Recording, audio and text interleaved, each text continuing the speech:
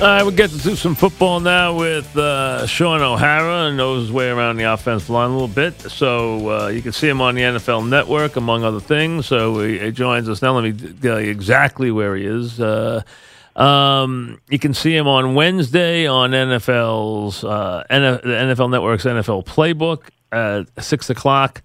That's where you will find them. And then, of course, remember they have the Rams and the Niners. Plenty of seats available if you're looking to go to that game tonight. They only have about 30,000 empty seats so far for the Rams and Niners. That California football is catching on really well. But they got plenty of seats available for that one tonight as we welcome Shaun. And Shaun, welcome. How are you? Hey, Mike. I'm doing well, man. Back on the East Coast. Feels good. All right, Shaun, we might get to the Giant offensive line. Let's see. We might. So you can start anywhere you would like along that minefield. Well, it's been a tough week for Giants fans. It was certainly tough to watch on Monday night. But,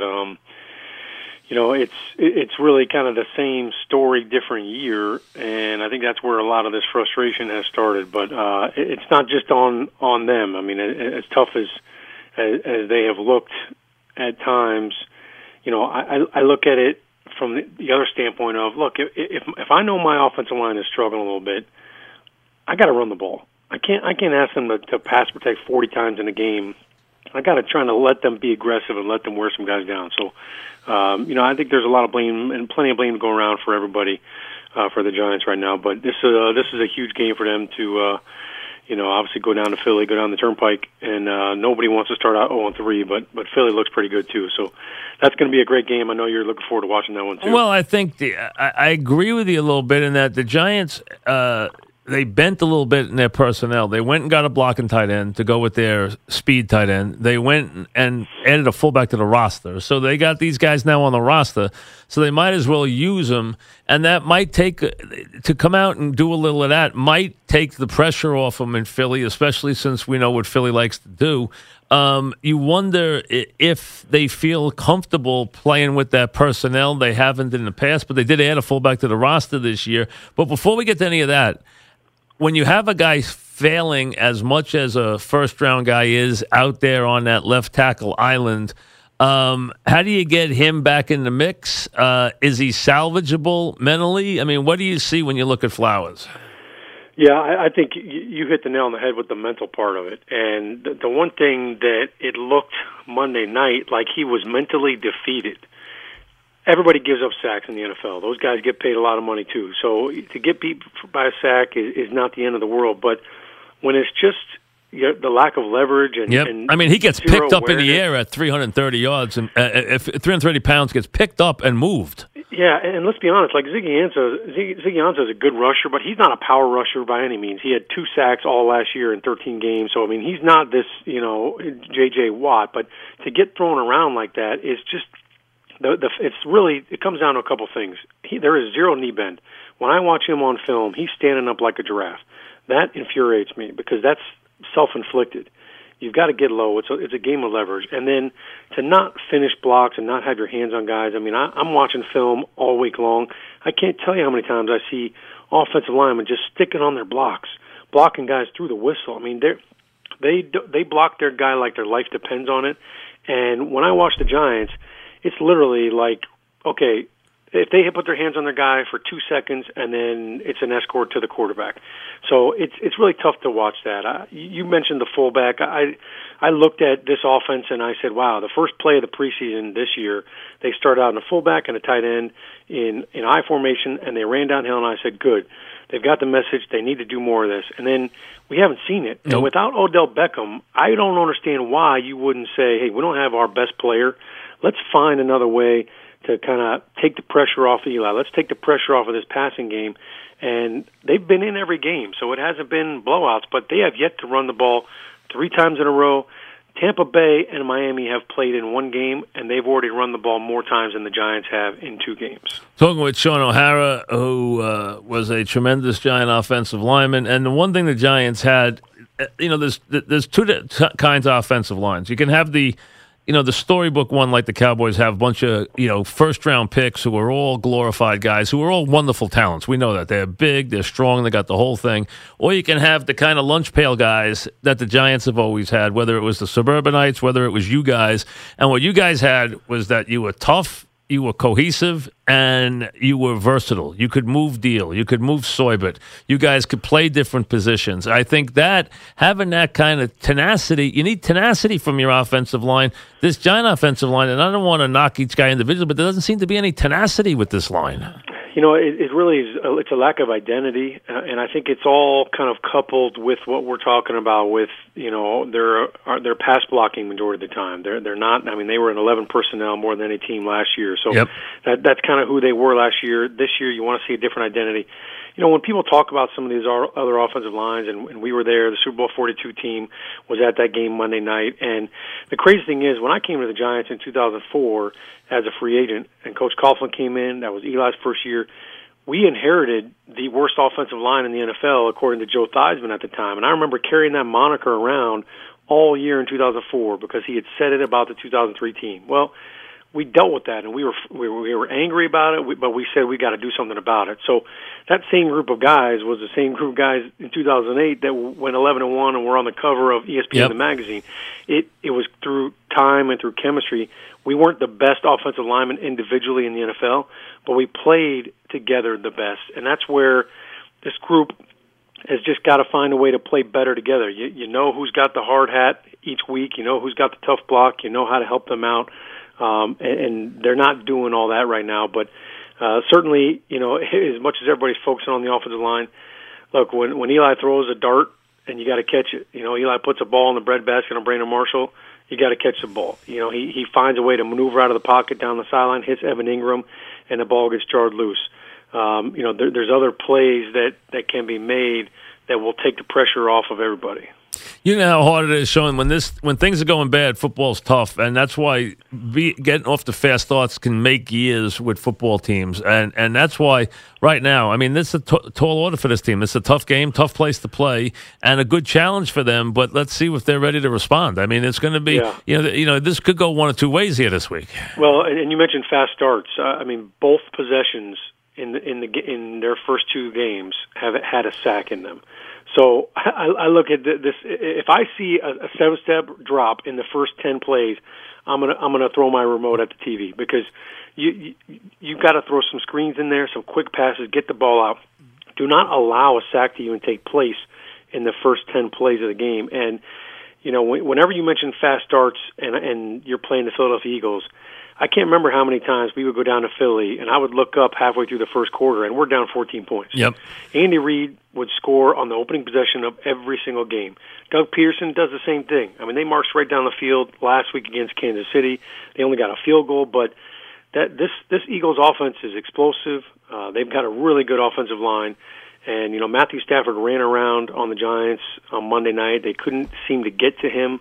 And they have a makeshift offensive line that they kind of pieced together this year in free agency. So Jason Peters, Lane Johnson, this offensive line can give Carson Wentz some time. And if Janoris Jenkins doesn't play and if there's no B.J. Goodson, they're licking their chops right now.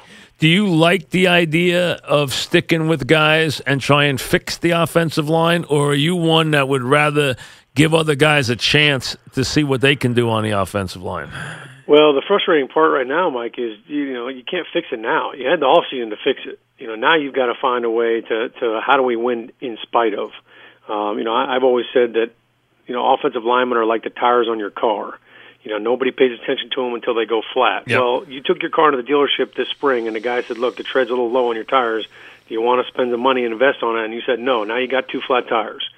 So it's basically plug them up. You gotta find ways. This is where coaches get paid the big bucks to say, okay, how do we win games now with who we have? There's no cavalry coming. There's nobody you can trade for really to come in and rescue everybody. I think that they've got to do a good job of sliding and protecting and helping. If you just say, look, we're going to slide Eric Flowers, our left tackle, you don't have to worry about your inside. We've got your inside. Just don't get beat to the outside.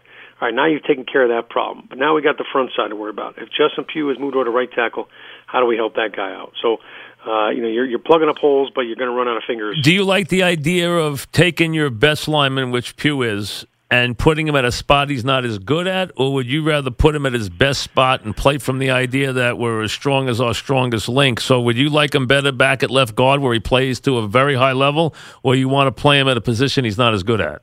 I'd rather keep him at guard. I don't like moving two guys around. So Bobby Hart goes down, and now instead of plugging in somebody at right tackle and keeping the other four guys the same, now you're moving two guys. I think Pugh is a better guard than a tackle. Clearly is, no question. He's definitely played really well at left guard last year. Yeah, and really, look, let's be honest. This is now showing the lack of depth, because if your one of your tackles goes down and you don't have somebody that's coming off the sideline, then what are you doing with your roster? Right, and the Wheeler kid's there, and Fluker, I guess, is hurting, and they have Wheeler, so you wonder whether they give him a chance, Yeah, I would like to see Wheeler. Biznawadi is the kid they drafted, but he's on the practice squad, so I think it can't hurt to get Wheeler some reps and just see, hey, maybe he can help us out. And you know what? If you give him some reps now, maybe in week 9 or week 10, if you have to call on him to play somewhere else, now at least he's already cut his teeth a little bit. So, they're under siege right now, and the ship's taking on water. Everybody's got to grab a bucket. You don't hear about, we're talking about Shaun O'Hara, who obviously did a great job for the Giants on the offensive line, NFL Network now. People don't talk about offensive line coaches very often. There's a couple of exceptions through the years. There was one in Cincy. Dante Scarnecchia gets a lot of attention, because they think so highly of him there. He gets a lot of attention. You had one that was really good, and he was mostly unsung. What did he do during these times? I mean, how important was what you got from your line coach during these times when things weren't going well? Yeah, Pat Flaherty. He's a really good one. Flats, yes. as we like to call him. Yes. He was great. And you know what? There's a couple different kinds of line coaches in the NFL. There's X and O guys who will teach you all about defensive philosophies and here's the scheme and how we're going to block. And then there's technique guys. There's very few guys that can do both. And Flats was that kind of guy. But the one thing I really appreciated with Flats was he was very hands-on when it came to shaping the identity of our group. What kind of mental toughness were we going to have? What kind of identity, what kind of players were we going to be? Were we going to be the kind of guys that were finishing guys on the pile? If you're standing around, hey, we're going to come and smack you. We're not going to let you hit our quarterback. We're going to get after you. We're going to be the ones that are doing the hitting. That was the kind of mindset that he brought. And ironically enough, the Giants didn't retain him. He goes down to Jacksonville, and now look at their offense now with Leonard Fournette. They look like a totally different football team. It really is a culture, and I think that's really one of the things that's kind of lost on offensive line play now. You don't have as many practices. You don't have as many reps in training camp as you did years ago. Not even close, especially on running game. Yeah, so it's a very diluted product now, and I think week 3 will probably be much better than we saw in week 1 and week 2. But it's really taken a long time for these groups to get their act together. All right, Shaun O'Hara, we're talking about. Let's go a little bit in the league right now. Clearly, in the NFC, I don't think there's any secret, as they played Detroit this week, Atlanta's the class of the NFC. We can see that a mile away. They should have been Super Bowl champs. We know that. They're trying to get back and see if they can right the wrong. They are loaded. Do you think the Lions, who are one of the other two teams that are unbeaten right now after beating Arizona and the Giants, you think the Lions got a chance this week in Detroit against Atlanta, or do you think it's Atlanta to move ahead here? Because if the Lions get to 3-0, having beaten Arizona, the Giants, and Atlanta, you got to take them seriously. Yeah, I'm not ready to jump on the Lions bandwagon just yet. I mean, they're 2-0, and I get it, but I still don't. I think their O-line is suspect. I think the Giants were very close to a couple of big sacks that could have really changed. Quarterback's mobile. He did some good things, yeah. Yeah, he scrambled 3 times for 23 yards, and he bought some time down in the red zone for that touchdown to Ebron. And I don't know if that's going to be something he's going to be able to carry out. I think Atlanta is just a buzzsaw. I think they might be even better now than Atlanta's the best team in the league, no question. Yeah, their defense has gotten so much faster. Now the question is, without Vic Beasley, can Tack McKinley step up? He's going to get a lot more playing time. Yep. They're going to have to move Brooks Reed around and kind of let him be more of a pass rusher. But I think Desmond Trufant, him being healthy, he was hurt last year with the pec injury, didn't play in the Super Bowl and the playoffs. So having him back there is huge. Keanu Reel Keanu Neal is, he's a thumper. He is kind of like a younger version of Cam Chancellor. So I really like the speed that they have on defense. And their offense is lethal. And their offense is just lethal. I mean, it's got everything. Yeah, Devontae Freeman is just, he's so low to the ground. It kind of reminds me of Tiki Barber, how he would just kind of slash and cut back and forth. And he's a tough guy to bring down because he is so low. And then the changeup with Tevin Coleman. I'll say this whole offseason, everybody was asking, what's this offense going to look like without Kyle Shanahan? Steve Sarkisian is doing a great job. And I think the way that they're still using the play action, they're still moving Matt Ryan around. He's hitting 8 different receivers every single game. They had not missed a beat. No, they look they look better than everybody else because even some of the other teams, Seattle has problems on their offensive line, no question. Green Bay, they just handled Green Bay. You can talk about anybody in the NFC East, but they're all a cut below. So clearly, I think Atlanta is a good deal ahead of anybody in the NFC. And I think if they win this game this week and they have Buffalo next week, they're going to go to a point where they're going to be very hard. You're going to be thinking about week 9 and 10 that you're going through Atlanta to try and get through the NFC playoffs because they're going to have the best record in the NFC. I'd be very surprised if they don't. Yeah, I think as long as they can, keep their offensive line healthy. I know their right tackle Ryan Schroeder went down. Anytime you start scratching into the depth of your O-line this early on, it's kind of tough. But they're built for the long haul, and I think going through what they went through in the Super Bowl might actually make them stronger. Yeah, and Alex Mack really solidified that team when he got there too. Made a big difference. And Seattle looks like they were lucky to win last week. Their offensive line is just brutal right now. Yeah, Russell Wilson, it's kind of the same thing. He's running for his life. When their left tackle, George Fant, went down in the preseason, they kind of went into full scramble mode. But their identity's been different for the last couple of years. They've gotten away from that run-first offense. Russell Wilson's throwing the ball all over the place. And, when I was watching their film breaking it down, he threw the ball 39 times, and he only threw 2 balls to Jimmy Graham. Something's going on there. That to me blows my mind. When you get down in the red zone, it used to be slam dunk, you're going to Jimmy Graham. And he's just a non-factor. They're keeping him in the block. Russell Wilson's not looking at him. The defense really isn't paying attention to him. So, I think that they're not hitting on all cylinders offensively, and until they get Jimmy Graham involved, that offense is going to be questionable. Talking with Shaun O'Hara, NFL Network. 3 teams out west: Denver, Kansas City, Oakland, all 2-0. All impressive. All doing a job, all beating the heck out of everybody. Kansas City beats New England. Denver crushes the Cowboys. The Raiders go into Tennessee and whip on them. So they've all had the impressive wins. They're all unbeaten. They're all scoring points. Of the 3, which one you like the best right now? I like the Chiefs. I think offensively their big playability with Tyreek Hill and Kareem Hunt has been unbelievable to watch, and the way that Andy Reid's moving them around, and it can be a screen pass that they break, it could be Tyreek Hill out of the backfield. They've got so much versatility offensively, but the reason why I put the Chiefs ahead of the other 2 is I just feel like their defense is playing lights out, and their ability to get after the quarterback. They sacked Carson Wentz 6 times.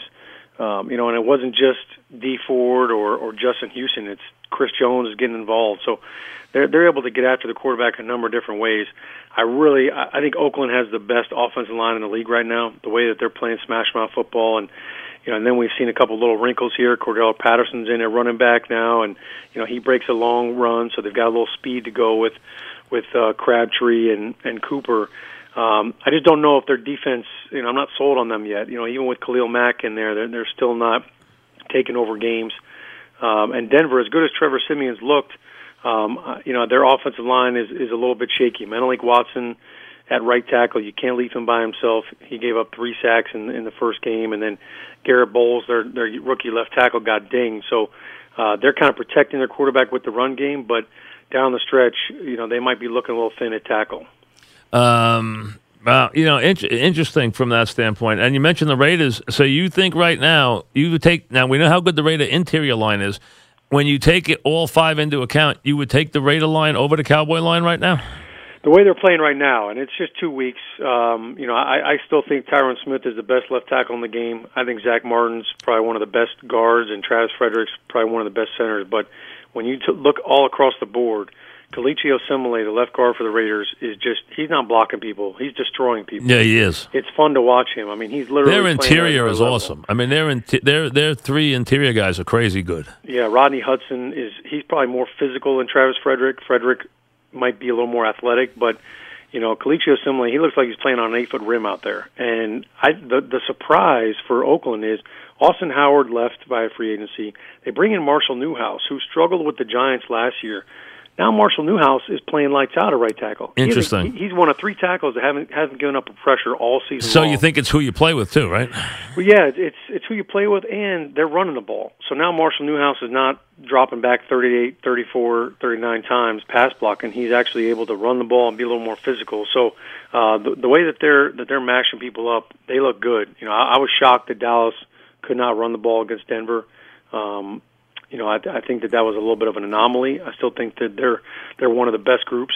I think they just kind of got away from things a little bit, and I'm sure they'll bounce back. For those of us who assess the NFL and never played in it, we look at weeks when teams are 0-2, and we talk about teams that have talent that are 0-2 and desperate, dangerous teams, okay, that you think listen, there's bad teams. You're a bad team. I mean, you're Cleveland. You're Indianapolis without luck. You're Indianapolis. You're a bad team.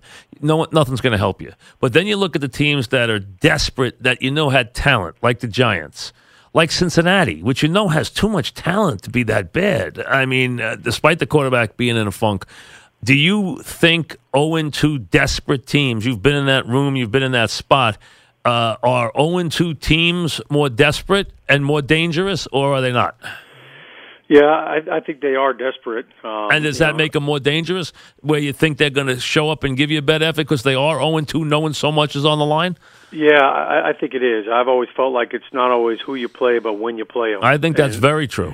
The Saints at 0-2 right now, I mean, that could be a dangerous team to play. I don't know if they're good, though. That's the only thing I wonder about their defense. They just don't look like they have any. Yeah, they keep giving up big plays. 8 yards a play. That'll discourage anybody. And then you got teams like the Bengals too, and Bengals are too good. They have too much talent to play like that. Yeah, they're a scary team because you look at a couple plays here and there, and they could be 2-0.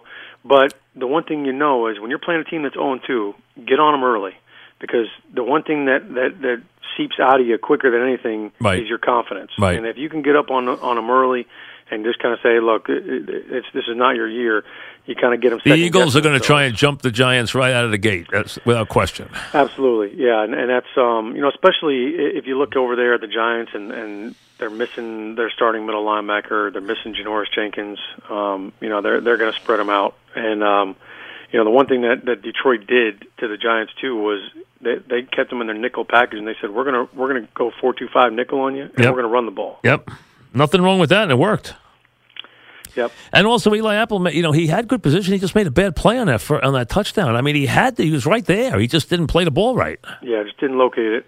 Yeah, so, things like that are just going wrong. I think the defense is fine. I'm not worried about the defense for the Giants, but I think, the special teams killed them the other night, and you can't start after a touchdown, you can't start the other team's 45-yard line, so, that's just bad football. That's all there is to it. 15 and then 15 for kicking it out of bounds, that's a little much. I could see some coaches would have gone nuts in that spot. Yeah, right now they're not playing good enough football to overcome little things like that. Those kind of things just kind of blow up on you. Well, listen, good to talk to you. Thanks very much, Shaun. We're watching. Thank you. All right. Thanks, Mike. Appreciate it. Shaun O'Hara on the Giants.